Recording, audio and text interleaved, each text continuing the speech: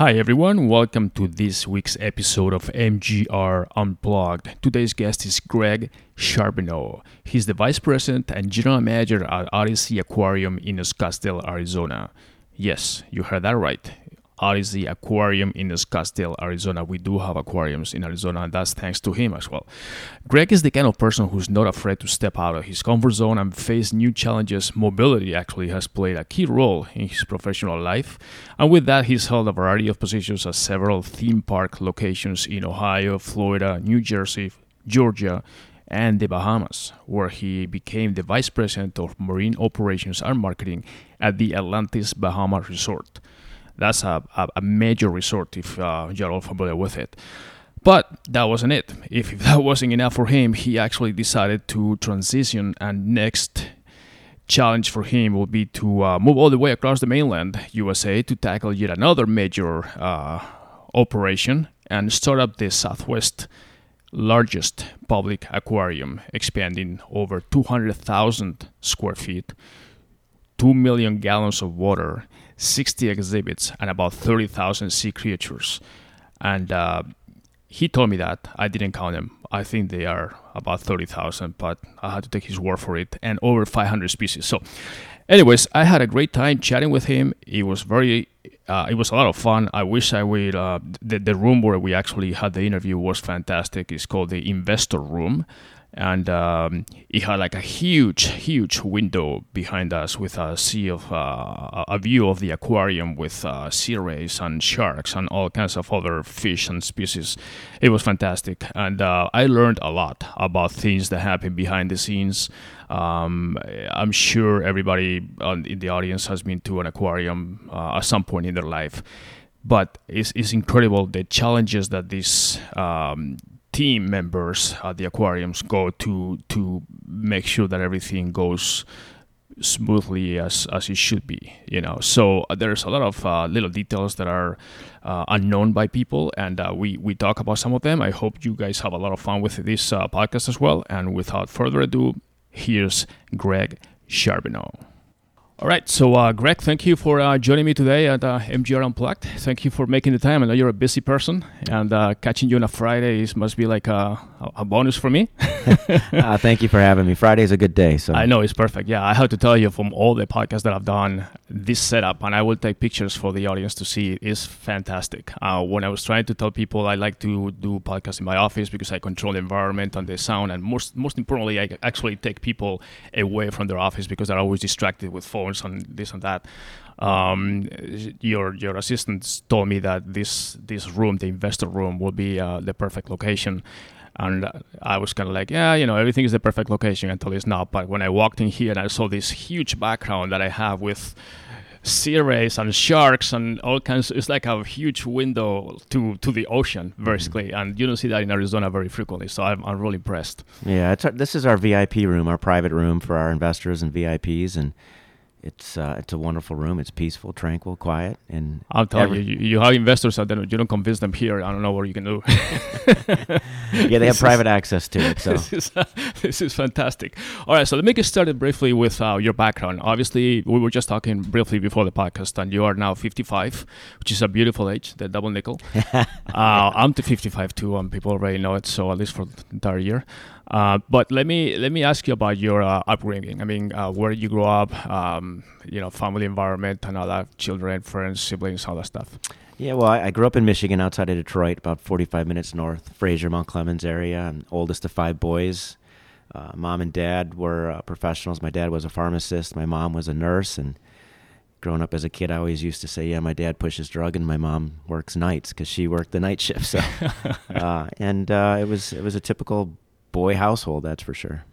Beautiful. And were you always there, or did you move around as you grew up to different cities? Or I grew up in the house that I was born in. Grew up there until I went away to college, and then moved off to Florida after college. So I pretty stable family in terms of did not move around. Did not have a military background. One of my brothers did join the military. He was in the Marines for over 20 years, so he moved around quite a bit. And where did you go to school? To college? I went to Bowling Green State University in Ohio.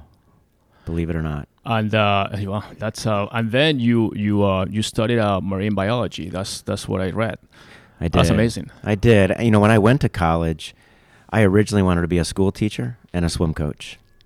And I remember freshman year, one of my teammates, Rick, he and I were talking, you know, typical, hey, what are you majoring in?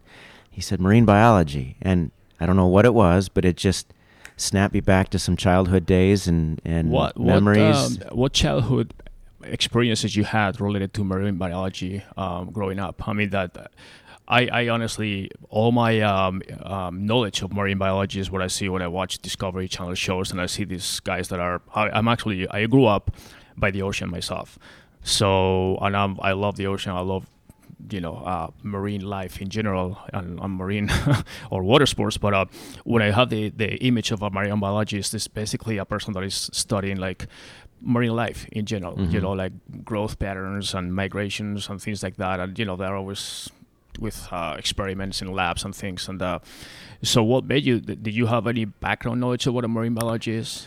No, not really. I grew up on a boat. My parents had boats, and we were always out on the water all the time and awesome. Fishing and such. But then I also remember one of my babysitters, Rose, took us to SeaWorld of Ohio. Okay, yeah. And I remember sitting in the stands watching Shamu, and I remember telling her, I was probably 8, 9, 7, I can't, a really young kid, right, saying, I want to do that one day.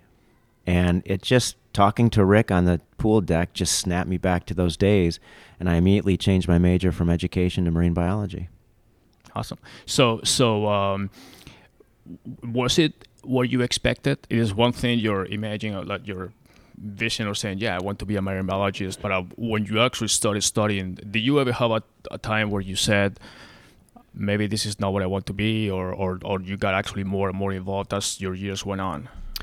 I got pretty entrenched really, really quickly in the marine lab there. I became the undergrad assistant. I was the lab doctor for a period of time, the lab chemist. I always tried to get really involved. I learned early on as my professor exposed us to other professionals that I definitely wanted to do marine biology. I knew I wanted to go into the public aquarium arena, not necessarily research as an NGO or academics. And then I also quickly learned within probably my junior, senior year of college that I really wanted to pursue marine biology, but I also wanted to become a business leader one day and be the executive director or the CEO of an aquarium. So I knew that pretty early on. That was kind of my next question, because you have a unique combination of assets between obviously your scientific background, you will, versus or combined with your marketing and business background. Mm-hmm. So that's not something that you see a lot, And that's one thing that was a contrast for me when I was learning or researching about you, that with that kind of background, you also are extremely successful in the business world. So how did you combine, or how did you transition from the marine biology major to the business side?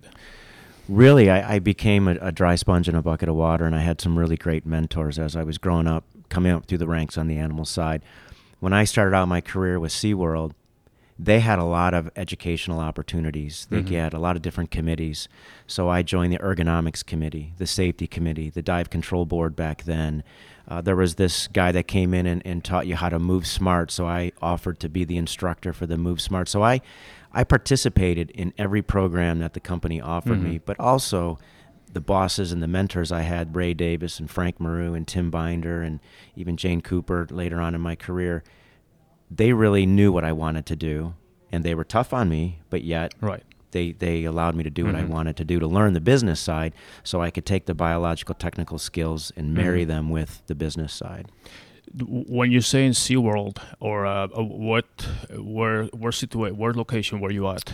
I started SeaWorld of Ohio right when I graduated. Actually, before I graduated from college, I received a job, SeaWorld of Ohio, working with dolphins, seals, sea lions, and penguins, and that was a summer job, making $5.40 an hour, full-time. Hey, there's nothing wrong with that. No, you're not going to trade stocks, that's for sure. And then shortly there, at the end of the summer, I interviewed for a position down at SeaWorld of Florida in the aquarium department, and I got a 60-cent an hour raise bump and moved down to Florida. Awesome. So what year was this when you went to Florida? That would have been 1987. Okay. Yeah, that's good. So let's go back a little bit to family and your current family. Obviously, you're a married person, and I believe you have two daughters. I do, yep. I have two wonderful daughters and even more amazing wife. Thank God she puts up with me. My daughters are 26 and 24. And one just moved back to the Scottsdale area. Oh, really? Okay. Yeah, she put herself through MBA school. We helped our kids with undergrad, and we said, well, graduate school is on you guys. So where's the other one? She is outside of Atlanta. She had graduated from University of Georgia, and my oldest just went to George Mason for her MBA. Okay. All right, good. So when did you meet your wife, and was it like a college age, or basically I'm trying to come up with where the marine biology and the wife and the jobs and your mobility and everything kind of coordinated? We met when we were seniors in high school. Okay. Oh, When I was from Michigan, she's from Maryland, and we went to the college for recruiting on the same weekend. And we met it was called the Falcon Mobile. Bowling Green State University had this custom van. It was brown and orange. And there was myself, Kristen, a good friend of ours, Annette, and a couple other people. And we went out to dinner. And that's where we met the first time. And we didn't start dating until sophomore year. Okay. And what's funny so you guys keep in touch? I mean, because I'm the same age, and I know that when I had my former girlfriends, and they were also, some of them, out of the country back when I was in Spain, it was very hard to keep in touch with girlfriends. Letter in the mail, in 2 weeks, and things like that. A little different than today. Yeah. We flirted our freshman year in college all together, and funny story, she still, even till this day, busts my chops. I had told her I really don't want to date anybody on the swim team. And she's like, okay. Well, I started dating this other girl, Kim. And all the swimmers kind of lived on one floor. Kim and Beth, they lived on a different floor in the dorm. And I didn't know she was on the swim team for like the first week or two.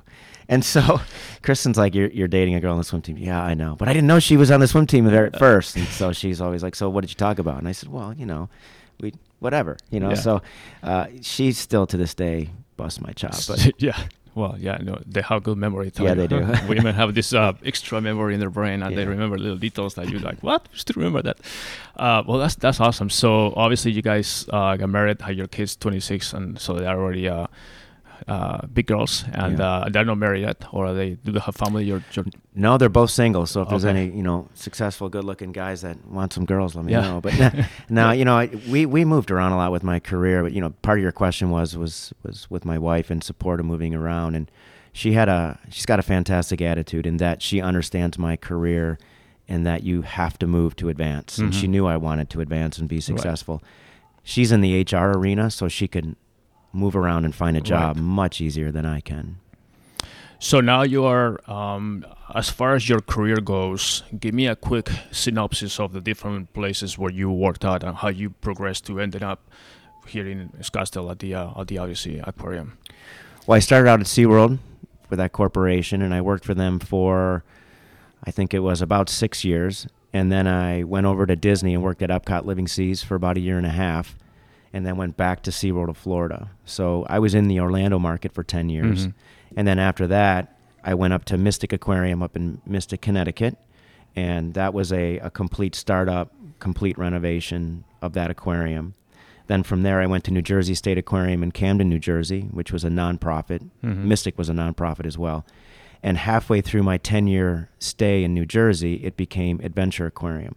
And when I went to New Jersey State Aquarium, I was VP of Husbandry, I think was my title.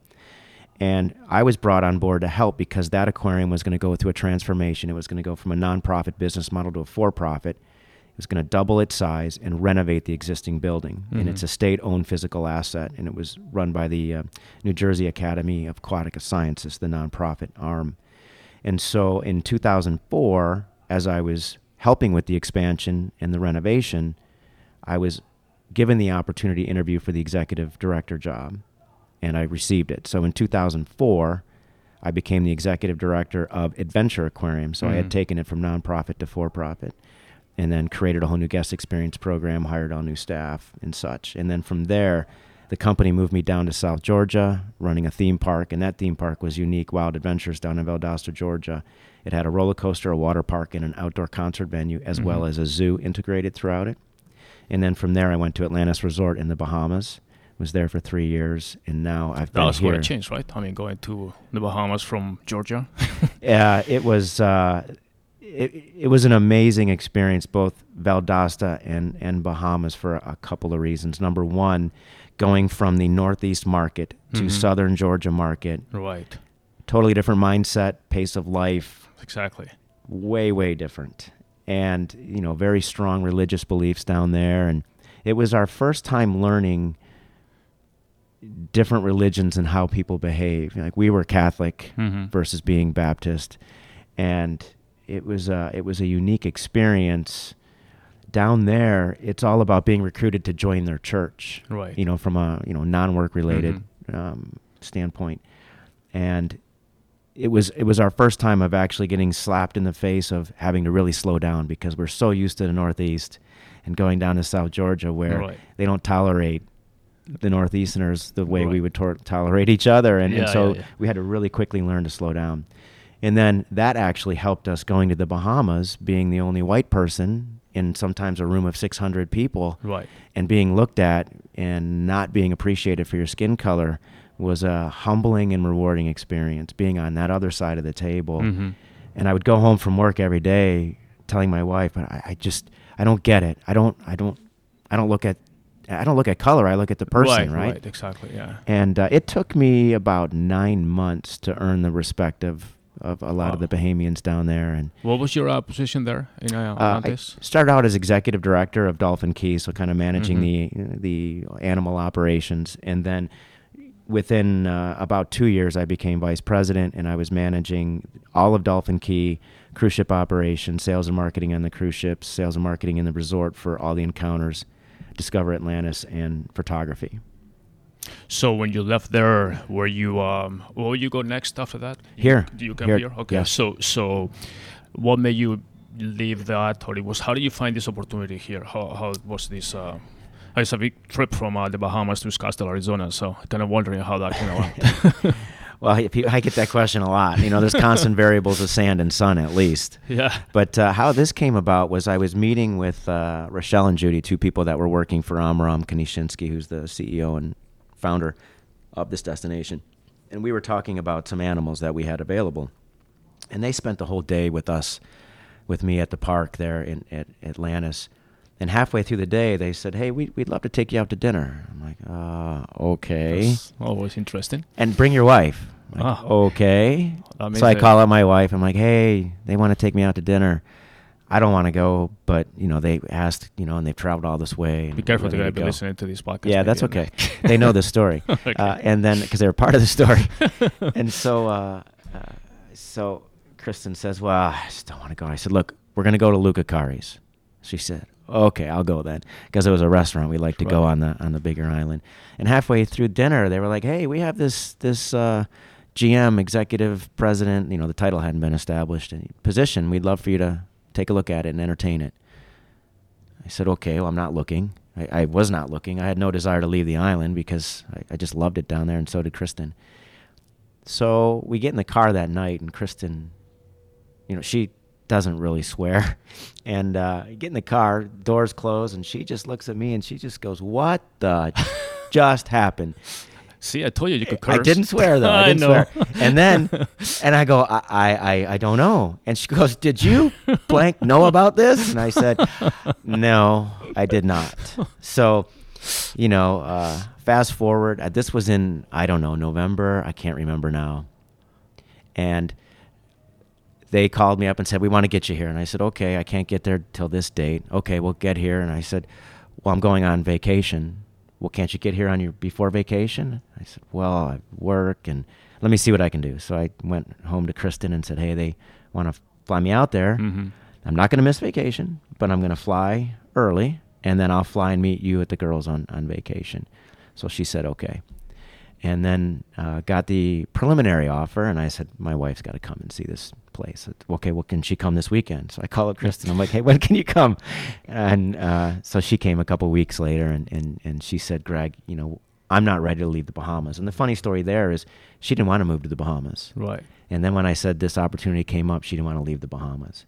But going back to our conversation earlier, this is another aspect of her supporting my career. She said, "This is the first large aquarium in the country to be built in 10 years. Mm-hmm.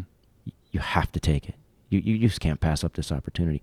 Plus, I knew about the whole destination, the growth, and everything. That division of Amram was very, very appealing. And so here I am today. So did you, before moving to Arizona, did you have any experience, or did you know well the lifestyle here, or was it completely new for you? Completely new. I came here in 2010. I competed in the Ironman here. Uh-huh. And I remember landing and being here, and I was thinking, wow, this is a pretty ugly place. Did they It's take you in the rock. summer by any chance, or they were nice to you and moved in the winter or nice weather? I moved in February. Okay, well, that Yeah. was nice. And the race was in November, so both time periods were very, very nice from a weather Mhm. standpoint. But I didn't appreciate the desert and the mountains and the different xeriscapes that are here at all when I was here for a quick weekend. And that was my first experience. And then thinking everything looked the same. But now I just absolutely love it. Yeah, well, first I came from Spain, and I ended up in Washington, D.C., and I lived in that area for 7 years. Never actually in the city. In D.C., I lived in Rockville, Maryland. Oh, yeah. My wife's from Bowie, Maryland. Yeah. And swam in Rockville. Okay, yeah. I lived there. I lived also in Arlington, Virginia, which I Yep. think is where your daughter. I was actually right there, and I worked in Arlington, Virginia. This company that I was working for was right by the courthouse, right downtown. And then I lived in Fairfax County, all the different McLean, all that stuff. But so when I came to Arizona, I mean, obviously I got used to the weather, and I'm from Spain, so I'm used to nice weather and all that stuff. And over there it was kind of rough, the winters, the snows and the blizzards and all that stuff. Words I had never learned before. I was like, what is a blizzard? You see it. It's like, I used to go running in the morning, and I was like, I think my eyebrows are frozen today. It's like, I'm not sweating. This is like I have icicles in my eyebrows or something. So anyways, when I moved to Arizona the first time I came, I think it was March, like Easter or something. And it was nice weather. I actually went to my friend's house, pool and everything, and I really liked it. And I said, oh, this is like Spain, just no ocean nearby, but the weather is very nice, palm trees, I love it. And then I came again in the summer, and I was like, holy shit, this is it's really hot. This takes something to get used to. Yeah. I proud myself of being like very tough, but it was like, man, and I like running and all that stuff. Yeah. And I was like sweating bullets, getting lost all the time, no GPS and phones or nothing. I was just running and getting lost and thinking that I'm going parallel. The street goes around, I'm like, I hope you carried water. Dehydrated, all that stuff. I never forget that. I went running in the morning, and I thought I was going through two parallel streets and doing this, and the street kind of curved around. It became like a loop. So I never thought that I left the street, but I actually did. And when I tried to go around, I was in a different place, and I didn't have there was no phones or anything back then to find a way around. I was like, what? Anyways, it was fun now in retrospective. But Arizona it takes something to get used to. People ask me what's it like in the summers, and I said, well, stand in your oven with a blow dryer in your face, and that's what it feels like. Exactly, that's what it is. I mean, it's we have some, but honestly, I like it. I mean, now I've been here obviously 20 something years now, but I really liked it. I mean, you get used to the heat and all that stuff, and in reality, I mean, you don't need to do much. I mean, I like to do a lot of outdoor stuff, but still the heat just kind of becomes like a thing that you ignore, It doesn't bother me much. Right. I mean, it's the same thing for me. When you're working or doing something, you're mostly indoors, and then if you go hiking or mountain biking or whatever, it's like, okay, you go early, you're going to sweat. That's the whole purpose of the workout. Hydrate yourself, and that's good. So I'll take that over snow and salt and gray skies. Everything. Yeah, I mean, you look at other places and they have all the snow and the salt and the tornadoes and the mudslides and this and that. It's like, you know what? I'll take a little sunstorm every now and then, and I'm done. Well, we're really lucky. We have no natural disasters really per se. Exactly. We got haboobs and some nasty winds, but we don't have hurricanes. And the lifestyle is very nice, much more laid back. Like here, I have time to do stuff. Back east, I was like always running. Like running out of town. The days seem to be shorter there. I don't know. Yeah. Maybe. It's like I was never seeing daylight sometimes. Yeah. Leaving early, coming late, always dark. So describe to me now that we're back here in we're already moved to Scottsdale. So tell me, what is your typical day like? Obviously, there's no. I'm sure you don't have the same day twice, But normally, the part that you control, you get up in the morning. What time? What's your morning routine? What is a normal day in your life? Well, now we get up anywhere between 4:20 and 5:20, and usually do Orange Theory in the morning, and then go home, get ready, pack my lunch, eat some breakfast, and head out the door. I'm usually in the office by between 8:15 and 9:45, depending on what I have going on. All right, so you get up. I'm glad that you say that because I get up at 5 usually, and people think that I'm like totally weirdo. It's like, I'm actually ready to get up. When I get up at 5, I'm awake from 4:30, and I'm thinking, I don't know, it's too early to make noise, or So I'm glad I find some other person that is just as wacko as I am. So you like to go? You go running in the morning, or what are you? I do. Right now, I'm doing a lot of Orange Theory, and then my family decided to do a half marathon in January, so all 4 of us are going to do a half marathon in January, so we're intermittently running and doing Orange Theory, which makes it kind of fun. All right, so exercise, get ready, come to work, and then once you get to work, what is a day like here at the aquarium? Well, like you said, it's never 2 days are alike. There's just so much happening between 20,000 animals, 70 exhibits, 2 million gallons of water, intermixed with miles and miles of electrical conduit. Anything can happen any given day.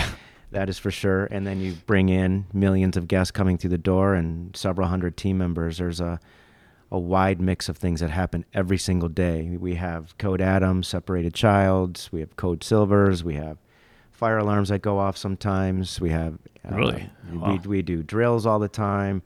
We have HR meetings. There's just a wide variety of things. And I have, I think it's 13 direct reports. So I try to have one-on-one meetings every week with those folks. We have team meetings. And then my involvement on the corporate side is much bigger than just the aquarium. So I'll be helping to design with Paradise Earth or the hotel that we're going to be building, our San Diego project, or we're working on land deals, with being that we're on Salt River, Pima Maricopa Indian Community Reservation land. We work with the landowners to try to develop the land. And so the 35 acres that we sit on now has a lease with the landowners, the 52 acres to the north, same thing. So every day it's very, very different. This morning I had a 2-hour meeting on pricing with combination tickets, incorporating Pangea, who's one of our tenants here at the destination, with the aquarium and butterfly and the Titanic exhibit. So it varies every single day. Did you, with all these things going on, obviously you become almost like a firefighter here. You're putting out fires left and right, which is kind of like what all people at the higher level do. Do you find yourself like that is challenging sometimes? Obviously it's hard to please all the people all the time. Do you find a little uncomfortable sometimes, like saying, okay, well, I know what I need to do, but like second thoughts, thinking, okay, if I do this, it may be upsetting this group or that group, or what is your decision-making process when you have to execute a decision? Every day is a struggle. And I have a mantra where we need to focus in on financial responsibility, team member morale, and guest experience simultaneously with the same level of priority. And it's almost impossible. It's like trying to juggle 3 balls in the air, but you're lifting the 3 balls all at the exact same time and trying to juggle them.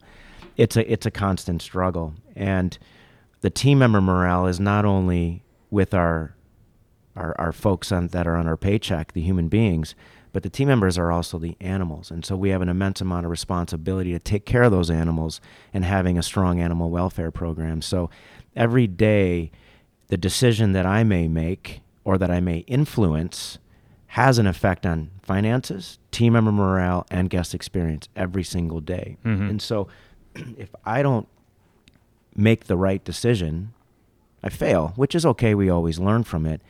But in the center, when I make that decision, I think of those 3 things, but then also I look at our mission and vision and say, okay, is this decision going to upset one of the 3 pillars, or I call it the 3-legged stool, because if one gets longer than the other in terms of focus, it gets wobbly.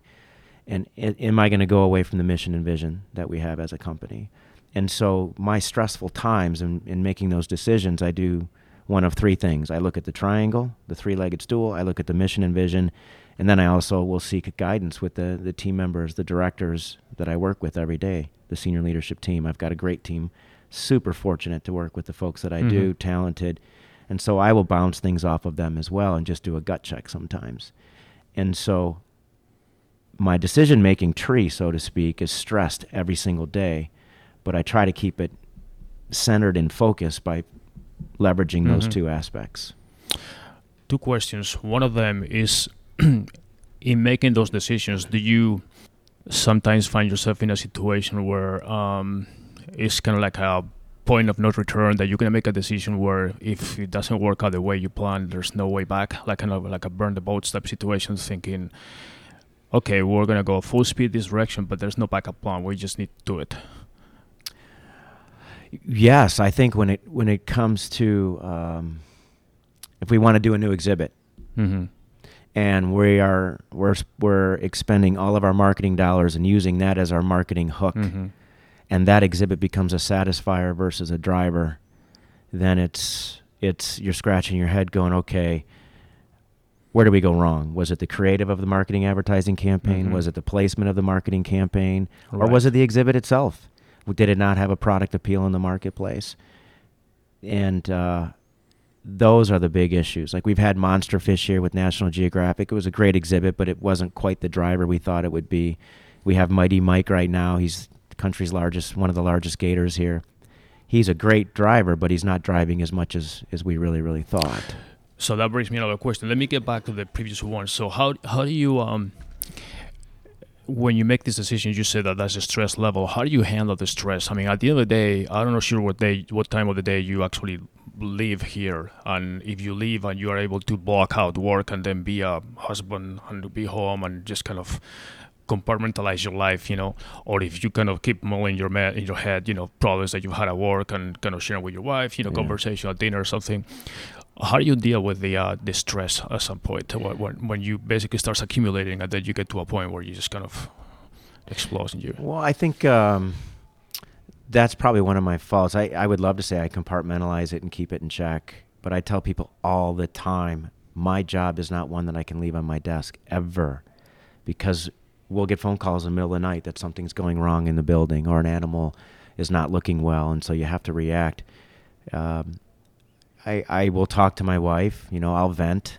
And I have a thing with the team here. Anybody can come into my office, close the door, and they say, I just need to vent. And they just rant and rave Mm-hmm. and go off. That's nice. And then they leave, and then they feel better. So I would say I just do the best I can to channel it.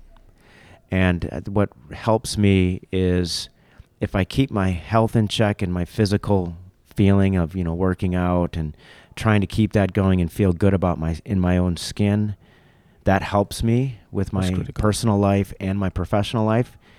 And if personal life is not going all that great, but professional is, I try to leverage one over the other. This is a stressful job because you're reliant upon guest perception. You're relying on an advertising campaign to drive a lot of people here. And if you're not driving as many people as you want, it makes it more difficult to do the great things that you want to do. This is a high fixed cost business. Maintaining all of these animals is extraordinarily expensive. Is the kind of business that I think smooth sailing is expected and everything else is kind of like a struggle, like it's not performing, On the outside, it's smooth sailing, but I guarantee it's rough Exactly. seas every day. Yeah. And I say this all the time, there's so much greatness going on behind the scenes. There are so many silent heroes that are not guest facing, that are putting out fires every single day. We have all of this circulating water in a building with electricity. It's a really caustic environment. It's salt water. We have to make up our own salt water. There's a lot going on. And it's a lot like somebody who has irritable bowel syndrome or Crohn's disease. You don't know it when they're sitting across the table, but their insides are rumbling. Mm-hmm. An aquarium is like that every single day because you're dealing with so many moving parts and water being pushed at high rates. Things happen. Mm-hmm. And what's great is you have the team of people that react, fix, and just move on every single day. Which helps my stress. No, that's a great. I actually relate to that a lot. The beginning that you said when you said your physical health. I always say that you have. Like I learned when I read Stephen Covey's Habits of Highly Effective People on our generation, but I created like 4 pillars for myself that I need to always contribute, which basically I call family, fun, fitness, and work. Mm-hmm. So you can always put a lot of deposit into one account, but at some point you need to start contributing to the other three as well. So sometimes work demands 24/7, and you're gonna do it, but you cannot do it forever.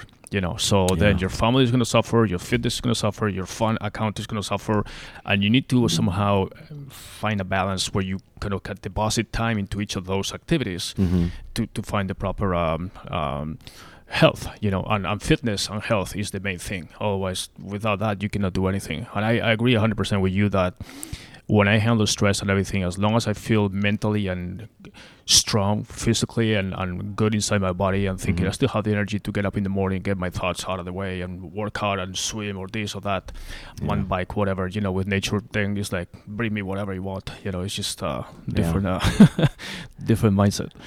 Yeah, but those days when they're thrown at you, it's being surrounded by really great people. My wife, the people I work with, and my friends. It is a stressful job, but I also thrive on it. Right. The more I do, the better I am. The more priorities I have thrown at me, the better I am. I get bored easy if I don't have a lot going on. Do you feel like sometimes you talk to other colleagues or friends or people in general, and they tell you their problems, so you're like, that's nothing. Yes, but I don't say anything. Like, but I know you don't say anything, but sometimes it's like, okay, so your coffee is a little cold this morning at Starbucks. The guy gave you the wrong milk. Is that your problem for the day? Yeah, it's what's funny is we were talking earlier just a few seconds ago, and I was thinking of your 4 pillars, your four things that you focus in on, and there's a cadence in life where I get frustrated by it, but then I laugh about it because everything will be going good. Work's great. My immediate family is good. My friends are good. I had a great weekend, and then one of my brothers will shoot me a text that's bad news, or they need something, and I'm thinking, can't I just go 2 days? I know. There's always something, right? I know. But then fast forward to this past weekend, we were talking before the podcast started about Wings for Warriors and the gala that we had and we hosted here at the aquarium. So that Saturday night, we hosted the Wings for Warrior Gala for Anthony Amin, for Doc, and just what a great night. It felt so good to give back. And then the next morning, we did Heart Gallery.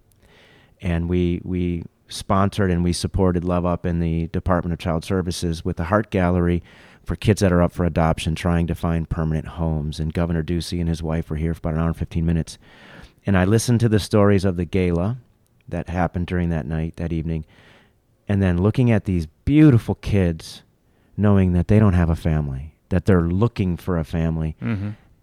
I drove home this was Sunday afternoon thinking, any problem that I have is nothing. It's just perspective. It is. I mean, these guys, these men and women in the military and even police today and firefighters, they sacrifice so much, and the respect that they're given is not where it needs to be, in my opinion.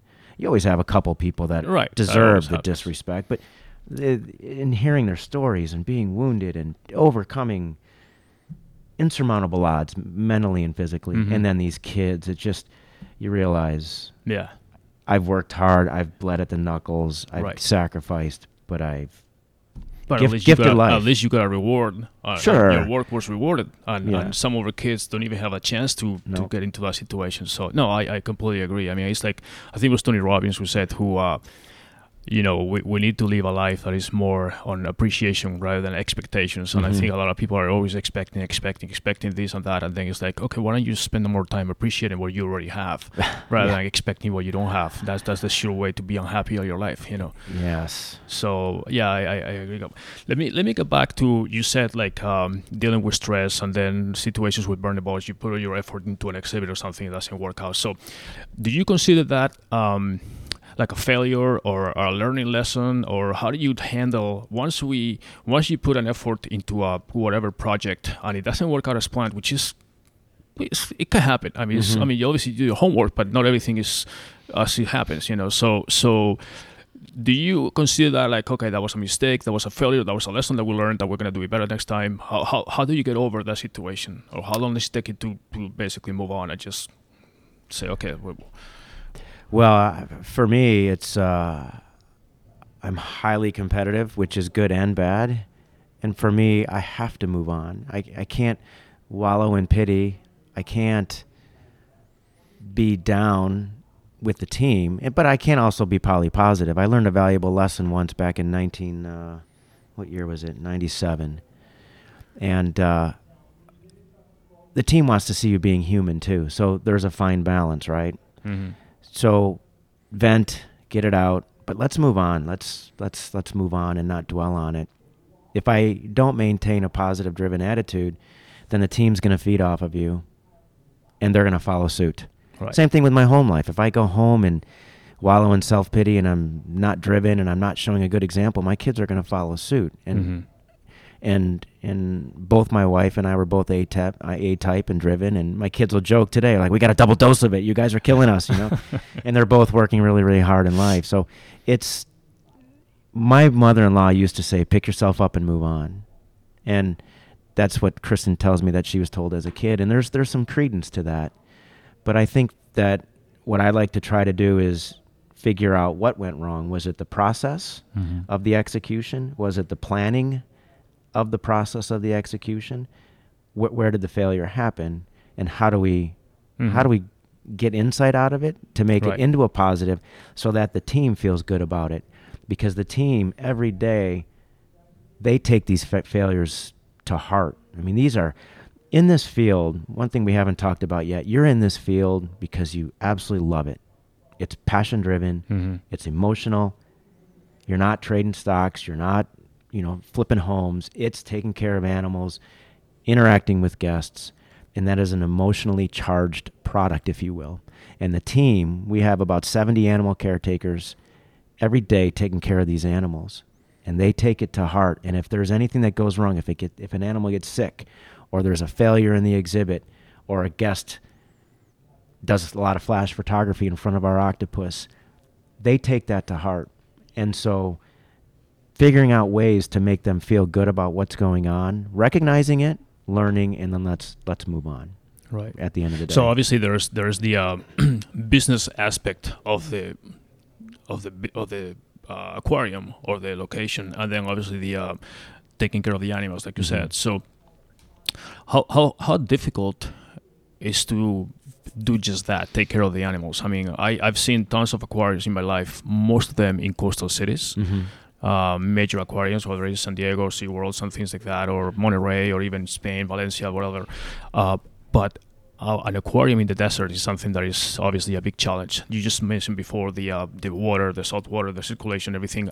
To me, it's mind-boggling how you can have, right now we have sharks and marine ocean life behind us in a place where in the middle of the desert, 400 miles away from the nearest ocean, It's a great question, and I've been in the business, 32 years now, and I have never worked in an aquarium that could draw water from the ocean, what's called an open system. Exactly. I've always been in a closed system. So for me, this aquarium in the middle of the desert was a non-issue because I've always had to work with closed systems, meaning you take in the raw water from the city, your cold domestic water, you treat that, you clean it up, and then you add in anywhere from 24 to 27 different kinds of salts.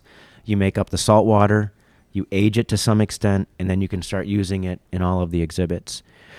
So for me, that was easy because it's been my whole career. Let me ask you one detail. So you said about the 20-something types of salt. Is it the same water for all the species that you have here, or there are some species that use more saline solution than others, or different types of salt water? I never actually thought of that, but maybe there's a situation where you have different types of levels of salt. Good question. Not only the salinity level or the salt content in the water, some might be full sea strength, what we call 34 parts per thousand. Some might be more brackish water, which are in the teens, but then there's fresh water. But then there's also temperature requirements. That's right. There's pH requirements. Some animals like a little bit different pH than other animals. Some animals don't do well when the water is super, super ultra clean, and then some animals don't do well when the water is what looks to be dirty. It's not really dirty per se, but it has a lot more organics in it that some animals thrive in. So there's a wide variety of different parameters that we deal with every single day. And the other aspect that we have to always monitor, they don't do well with big sudden changes. So you can literally have a catastrophic event You could have a 1,000,000-gallon aquarium with 10,000 fish in it, and you can, in some cases, this is extreme, but it's an example, you could walk in the next day and have 80 to 100% of your population dead because something went wrong mechanically with a pump. And those kinds of things, you always have to be looking at it. And our aquarists, they can look at the water and they can tell if there's an ozone problem. There's a certain, like we use ozone to sterilize the water for the animals, as opposed to chlorine because it would kill the fish. And you can look at the water and you can tell when the ozone is too strong. There's a certain color and a certain look to the water itself, not even the animal's reaction. Then there's the animal reaction, and the animal caretakers, they know each animal individually, and they can tell when they're slightly off feed or they're not swimming in the normal pattern or the same, look in their eye, so to speak. And I know you're not supposed to be anthropomorphic, but we are. And they look at these animals and like something's not right, so they'll evaluate it. So the power of observation in this field is amazing. Super important. I don't care how textbook smart you are, how many scientific names you know. Right. I could care less if you could recite the encyclopedia. But if you're in tune with your animals and your fellow teammates, then that's successful because they're reading the animal, they're reading the situation. It's what I call the sixth sense of maintaining aquariums. It's the art side, the soft skills, not the hard skills of academia. So let me get to how do you, and this is more out of my curiosity, and you go to aquariums or even zoos and you see feeding the animals at certain times, certain types of foods and everything. It's different when you go to a zoo and you give something to a tiger and you have this kind of exhibit with steaks or something. But in an aquarium where you see within the same environment, like 20, 30 different types of fish that eat different things. So I imagine the feeding schedule must be like 20. It's a great question. And the exhibit right behind us, for example, we have spotted eagle rays, we have Australian leopard sharks, we've got a sharp-nosed shark, Pacific blacktips, and those other fish, the golden trevallies, which wreak havoc on feeding time. So what happens is each one of these stingrays, they each have their own symbol, and the animal care staff puts the symbol underneath the water, and that's a particular animal's feeding station, and they'll do that all at the same time, so that all the eagle rays can eat. The Australian leopard sharks, there's this platform with symbols, and they're getting the sharks to come up and feed there, because what happens sometimes, the golden trevally, the fish, they school up and they try to steal the food. There was one time at SeaWorld of Florida, we had a big shark exhibit. We had bull sharks, lemons, sand tigers, nurses, sawfish, groupers, and I think I'm missing one species. We found that we had to start separating the feeding stations and feed the different species of sharks all at the same time because the bull sharks were ramming the stomachs of the sand tiger sharks. The sand tiger was spitting up the fish. The bull shark was taking the fish, which is not good for the shark. But so, you have to think of those things. Having this aquarium, what we'll do many times is we'll have a little tiny light up in the corner to kind of simulate a little bit of a moon atmosphere because some of the fish need just a little bit of light to see so that there's no predation that happens. So there's all these little tricks of the trade, so to speak, that you have to do every day. I'm not sure if that's part of the educational process when people come to aquariums. I mean, I've got too many. I used to look at the fish and over, under, and it's very cool. But I'm almost intrigued by that situation, the feeding. I mean, you have a little fish tank in your house and you throw little flakes and stuff, and every fish just kind of feeds. It's like one size fits all type thing, Yeah, no, that's not the case. I know. And they get picky too. We break out about this aquarium about 960 pounds of food a day, and there's a wide variety of food, and we have some animals that will only eat certain kinds of food. And you don't separate animals that eat each other? Like, what does it happen? Or it happens from time to time. For example, we get that question about our shark exhibit. All of the fish that you see in the shark exhibit are pretty much the same fish since we opened up a little over 3 years ago. They get them every now and then. The sharks get lucky. Sharks are very fast and powerful animals, but they're not endurance athletes. They are sprinters. They fatigue really quick. So they don't expend a tremendous amount of energy chasing the healthy fish. It's the dead, the dying, the injured, sick. Those sharks are good in the wild because they clean up. so Right. to speak. And so every now and then they'll get lucky with a fish and take it out. But because we feed about 5% of their body weight 3 times a week, it's a regulated diet because you don't want them too fat and too thin. It helps avoid that predation. Let's get to this aquarium, the actual facility. I know that it had, or I read that it had a pretty intricate design and construction procedure. Mhm. And I wanted to see if you could explain to me a little more than me just reading what I read. Well, we joke in that there's probably maybe 3 straight lines in this entire Yeah, building. that's And right. I think I was that's looking where for maybe them. the architect kind of fell asleep just for a little bit Right. and drew a straight line as he or she No kind of rulers. fell forward. That was unique. The other thing is we have a several worlds first. Our Odyssey Voyager, it's a rotating theater.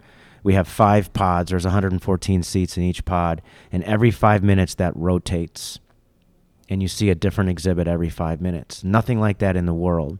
We have fish globes that are in our lobby where they're hanging from the ceiling, and the filtration, the life support, is about 178 feet away in a different level. And our animal care team, they have to take a lift every day and go up, clean, maintain, and feed, and then come back down every day. We have Sea Trek upstairs, which is the only one in the world that's indoors in an aquarium and showcases fish from Australia's Great Barrier Reef. Our Great Barrier Reef Tunnel exhibit, we have been told that is the largest collection of fish from Great Barrier Reef in one exhibit in any aquarium. And then we have North America's largest Hawaiian broad rays. We have a lot of unique attributes. We are also the only business in the world where it's okay to take pictures in a bathroom. We have America's best restroom. I don't know. Did you go into it when you entered No, today? We've got to get you in there. It's a very unique restroom. Okay. We won America's best restroom. You won't find anything like it in the world. So while you're in there, you have views into the shark exhibit. There's no mirror. Wow. The mirror is like that window behind you. Wow. So it's pretty unique. That's awesome. That's awesome. So obviously that just kind of made me think. This is a 24/7 operation. Obviously, Yes. People leave whenever they leave, but the animals are still here. So Well, we have staff 24/7. Somebody has to be here 24/7, or a shift that is basically always looking and monitoring everything. Everything. It can be like, okay, we're shutting down the lights. The last guest out, last call. No, it's actually, what's interesting is we've got a very robust catering program here where guests can rent out the facility and have a catered event. We actually monitor the decibel level. When bands come in or DJs come in, 80 decibels. That's kind of our ceiling because we don't want to stress out the animals. We also have a curfew. We can only go till a certain time in the night, and then the lights have to be out for the animals. The sound has to come off for the animals. We have to make sure, just like you and I, we have our sleep schedule and our work schedule. You need your melatonin to start working. Yes. And there's some days melatonin is not working and you can't go to sleep. Last night was one of those. Right. Where the animals need their sleep time and their downtime and their me time. And so we have to be. It's actually the opposite. Right. We have to be cognizant of that every single day. On the business side, obviously this is a for-profit aquarium and everything, and you have a lot of different exhibits and everything. What is the main source of revenue for the aquarium? Is it just leisure guests, visitors, or do you work with groups mostly? When you were working with your team as far as rates and pricing and all that stuff, I actually think the pricing is very affordable, in my opinion, compared to other places that I've been to. So when it comes to the financials of the aquarium, the revenue, what is the major source of revenue for the aquarium? The major sources are admissions revenue, the gated admission or the tickets. That's the main. And then you have your food and beverage, your retail, and your photography, and then our encounters. We are for profit. It is mainly admissions, and then we have our annual passes as well. But what a lot of people don't know is we do have a nonprofit foundation called Odyssey Aquarium Foundation. We raise money so we can provide scholarships to Title I schools so that kids who don't have the financial means can come to the aquarium and visit. We're also providing a couple college tuition scholarships to folks with a partnership that we have. And then we're also looking at some professional development for staff. And so that nonprofit, we actually support that and raise money so that way we can give back to the community, such as the Wings for Warriors Gala and the Heart Gallery. We really want to give back to the community. So from all the there's more facilities or attractions within this complex. There's the butterfly. There's the dinosaur. There's obviously a number of them. Are they all part of the same ownership group, or they're all independent, just kind of together in the same area? How is the relationship work between them? Great question. Going back to the stress that we talked about earlier. Yeah.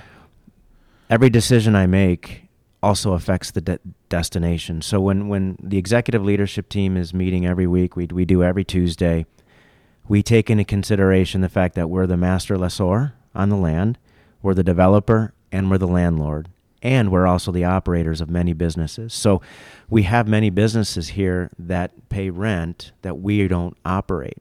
So every decision we make, we take them into consideration as well, because their success is ours and ours is theirs. And if the aquarium gets a cold, everyone gets the flu, because the aquarium is the big anchor here. And so we're trying to grow this destination.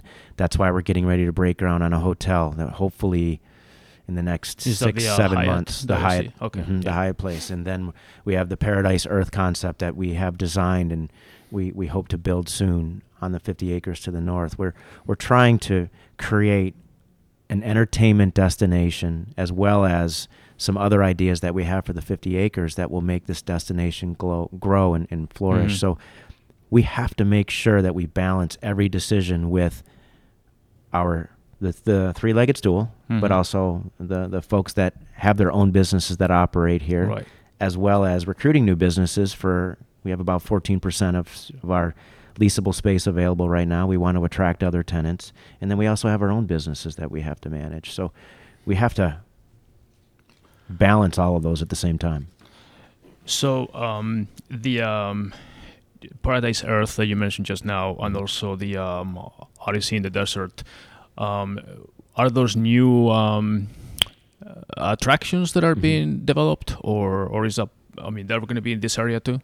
The Paradise Earth is a new attraction. It's going to be nothing like it in the world. It's going to have entertainment, theme park type attributes to it, associated with a big indoor rainforest aviary with thousands of birds. It's going to be a really, really unique experience. What is the timeline for that one, if it's available? Or well, if all the stars align and things go well, hopefully we break ground in another 9-10 months. Okay. That's if everything goes well. Right. I mean, it's hard to tell, but all right. So I'm going to start wrapping it up, and I was going to ask you, if you could go back 10, 15 years, you would do anything different in your life in general. Obviously, hindsight is 20/20, but is there anything that you would change now that you would have done differently? There's two things, actually. I'm going to go back a little farther. When I was in college, I was so uptight. I wanted to be a fast, great swimmer. I had teammates that were so much faster. Everything that I attained in swimming was earned with just hard work. Talent wasn't there. I'd be a lot less uptight. Then I think going back to the 10, 15 years, working on my delivery style, I still need to work on it today. My heart and passions were in the right place, but sometimes my delivery style didn't make people happy, kind of pissed them off, or I rubbed them the wrong way. So I would say going back and presenting myself better and being a little less uptight. I have to agree with you on the second one on the list, because I'm similar in style, that I'm so passionate and I come out sometimes as aggressive, and to the point that I notice sometimes that people agree with me just not to contradict me.